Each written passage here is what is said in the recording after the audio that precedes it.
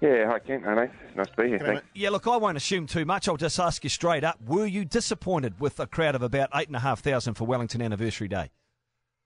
Yeah, absolutely. We would have liked to have seen a bigger crowd. There's, I think, a combination of factors probably worked against it.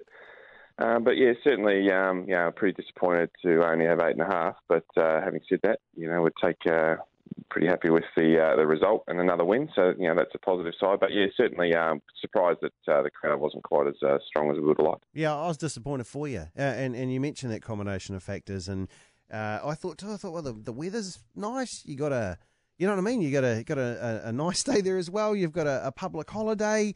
It's a tough thing. So tell us, with going about the schedules, and even Mark brought it up yesterday. Like Hawke's Bay being out there with McLean Park. I blame Hawke's Bay. Yeah, he blames Hawke's Bay because obviously he's from Poverty Bay and I'm from Hawke's Bay, and that's how it works forever. But is it maybe were there too many games too close apart down there in hindsight? Yeah, maybe. There's no doubt we've probably got an extra game or so than we would have liked it in Wellington, just purely from a spread of the games because we lost that game in McLean Park. But yeah, maybe. We've got T20 with England coming up, and we've got an ODI coming up.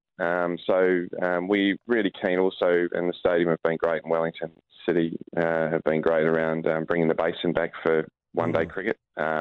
So we've been really cognizant of trying to get the balance right there. So yeah, possibly. I think the weather was good, although having said that, sort of the 10-day forecast for a long time out was calling kind of Monday to be a pretty poor day for whatever. Weather sort of changes pretty regularly, but for whatever reason, Monday was sort of signalled to be a pretty bad day for a while. So we certainly know that has an impact. People kind of keep an eye on it, and it does impact their decisions. Maybe a little bit of maybe a bit too much cricket, but again, couldn't really be helped with the scheduling. I would think, Anthony, that if you were going to justify using the stadium, it would be for a T20 game. So do you now have to reassess in the future as to when you take games to that particular venue? Oh, no, I think we just need to just not go too quick on this. The stadium has had good crowds in the past, so I think we played there, I think a couple of years, we didn't play there last year, but 2 years before that, I think we had about 15 to 17, something like that. So, and before that, we've had pretty good crowds. The World Cup, obviously, different kettle altogether, but, we had some pretty epic games there. So you're right, we do have to get the right games there. And as I said, everyone's been very supportive as we've worked through that to make sure that, we sort of get the right games at the basin. And then we used T20s, particularly, as you say, and one-day games. So I think, we're pretty positive that England, the T20 and the one day will be a success there. So yeah, I don't think we would be rushing to make any decisions just off the back of one game. Do you sense at all some Pakistani fatigue here, and that people are actually now looking forward to watching England and Australia and New Zealand?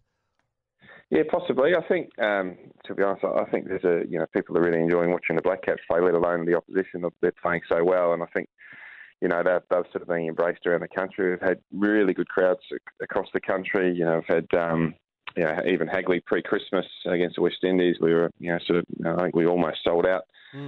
Boxing Day was a very strong day, and again, another poor day for weather, but we still had, probably 6,000-7,000, I think, from memory, maybe 6. We sold out Nelson, and Tauranga has gone really well, again, despite a bit of a weather bomb hitting that, and we had 2 really good crowds there, despite one game getting called off. So we've been pretty, I think the crowds have been pretty positive, to be honest. I think, there's no doubt people are really looking forward to Australia and England in the Tri-Series now as Pakistan moves on. But again, I think, Thursday night, we'll see how we go at Eden Park. It's been a really good performer in terms of short form cricket, particularly, and big crowds. So, hopefully we'll have another good crowd on Thursday. And then, finish off at the Mount and then move on to the Tri-Series. Well, you talk about that game at Eden Park tomorrow night, Anthony. It's the first game for Auckland to host a game this summer. Are you expecting a big bumper turnout? I don't think we'll have, a crowd the size that we would expect with Australia or England. But certainly, we'll be, we're confident that we'll get a good crowd, similar to what we've had in the past. Probably just not to the same, today. So I wouldn't expect it to be in the mid-20s by any means. Like we would expect with Australia and England, which would be that at least, I would have thought. Yeah. Now, I went on to the Ticketek website to have a look here, folks. So listen to this. You can be there, Auckland. You guys can be there. Anywhere in Auckland, if you can drive to Auckland, you can get there. This is the best Black Caps team we have seen in ages, right? and you've got a chance to see them with your own bare eyes right in front of you. Tickets from $15 everywhere I look in all the areas. As I'm on the Ticketek website, and I've just come here, Anthony, which it takes about 3 steps to get through to, but tickets from $15 to get in there. So taking the kids along and all that is something that I think you can do quite well as you get there. But the thought that perhaps people might be loading up their ticket buying for later, is that a thing? And also, are you disappointed for the team that, like I just said there, this is the best Black Caps team we've had in yonks? You know, it's a little disappointing that perhaps that crowd's not showing up for them. Yeah, it was. So I think Wellington has probably really been the only one that we haven't had the good crowd. So we've been pretty happy with the crowds actually are turning up.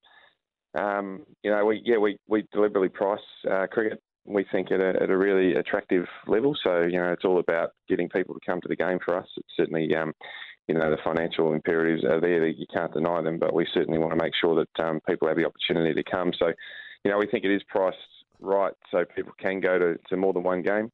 Auckland, they've got the first game Thursday. I think we've got the mix right for the city the size of Auckland.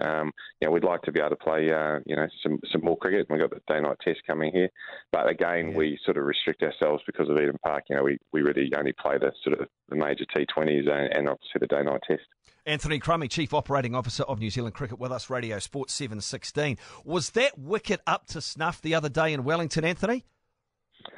Yeah, there's been a lot of discussion about it. Certainly, they had some challenges. I understand, given the heat and the unseasonably hot and dry weather they've had right through December. So it certainly put some stress and some pressure on the stress on the block and some pressure on the team to get that right. So no, it certainly wasn't ideally where we want it and where the stadium want it. And I think they've said that.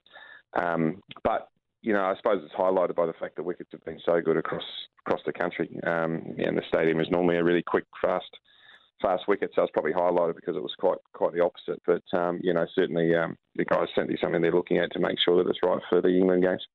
Are you seeing, off the back of this Black Cap side, are the provincial areas telling you that, are you seeing a pick-up in participation in the junior levels? Yeah, in the last couple of years, particularly probably off the back of World Cup, and then it's sort of kept going. We've had some really good, strong growth year on year in participation levels, which is great. I think the high performance or the first class scene and then the pathway structures for cricket are in really good health. We're seeing the good thing at the moment is just the depth, I think, for the Black Caps, particularly the number of players that are being introduced. Mike Heston and Gavin and the whole high performance team are sort of showing real faith in those younger players to come through and keep moving players through. And you're seeing the likes of Glenn Phillips, Tom Bruce, even Seth Rance, has really sort of taken a huge leap forward.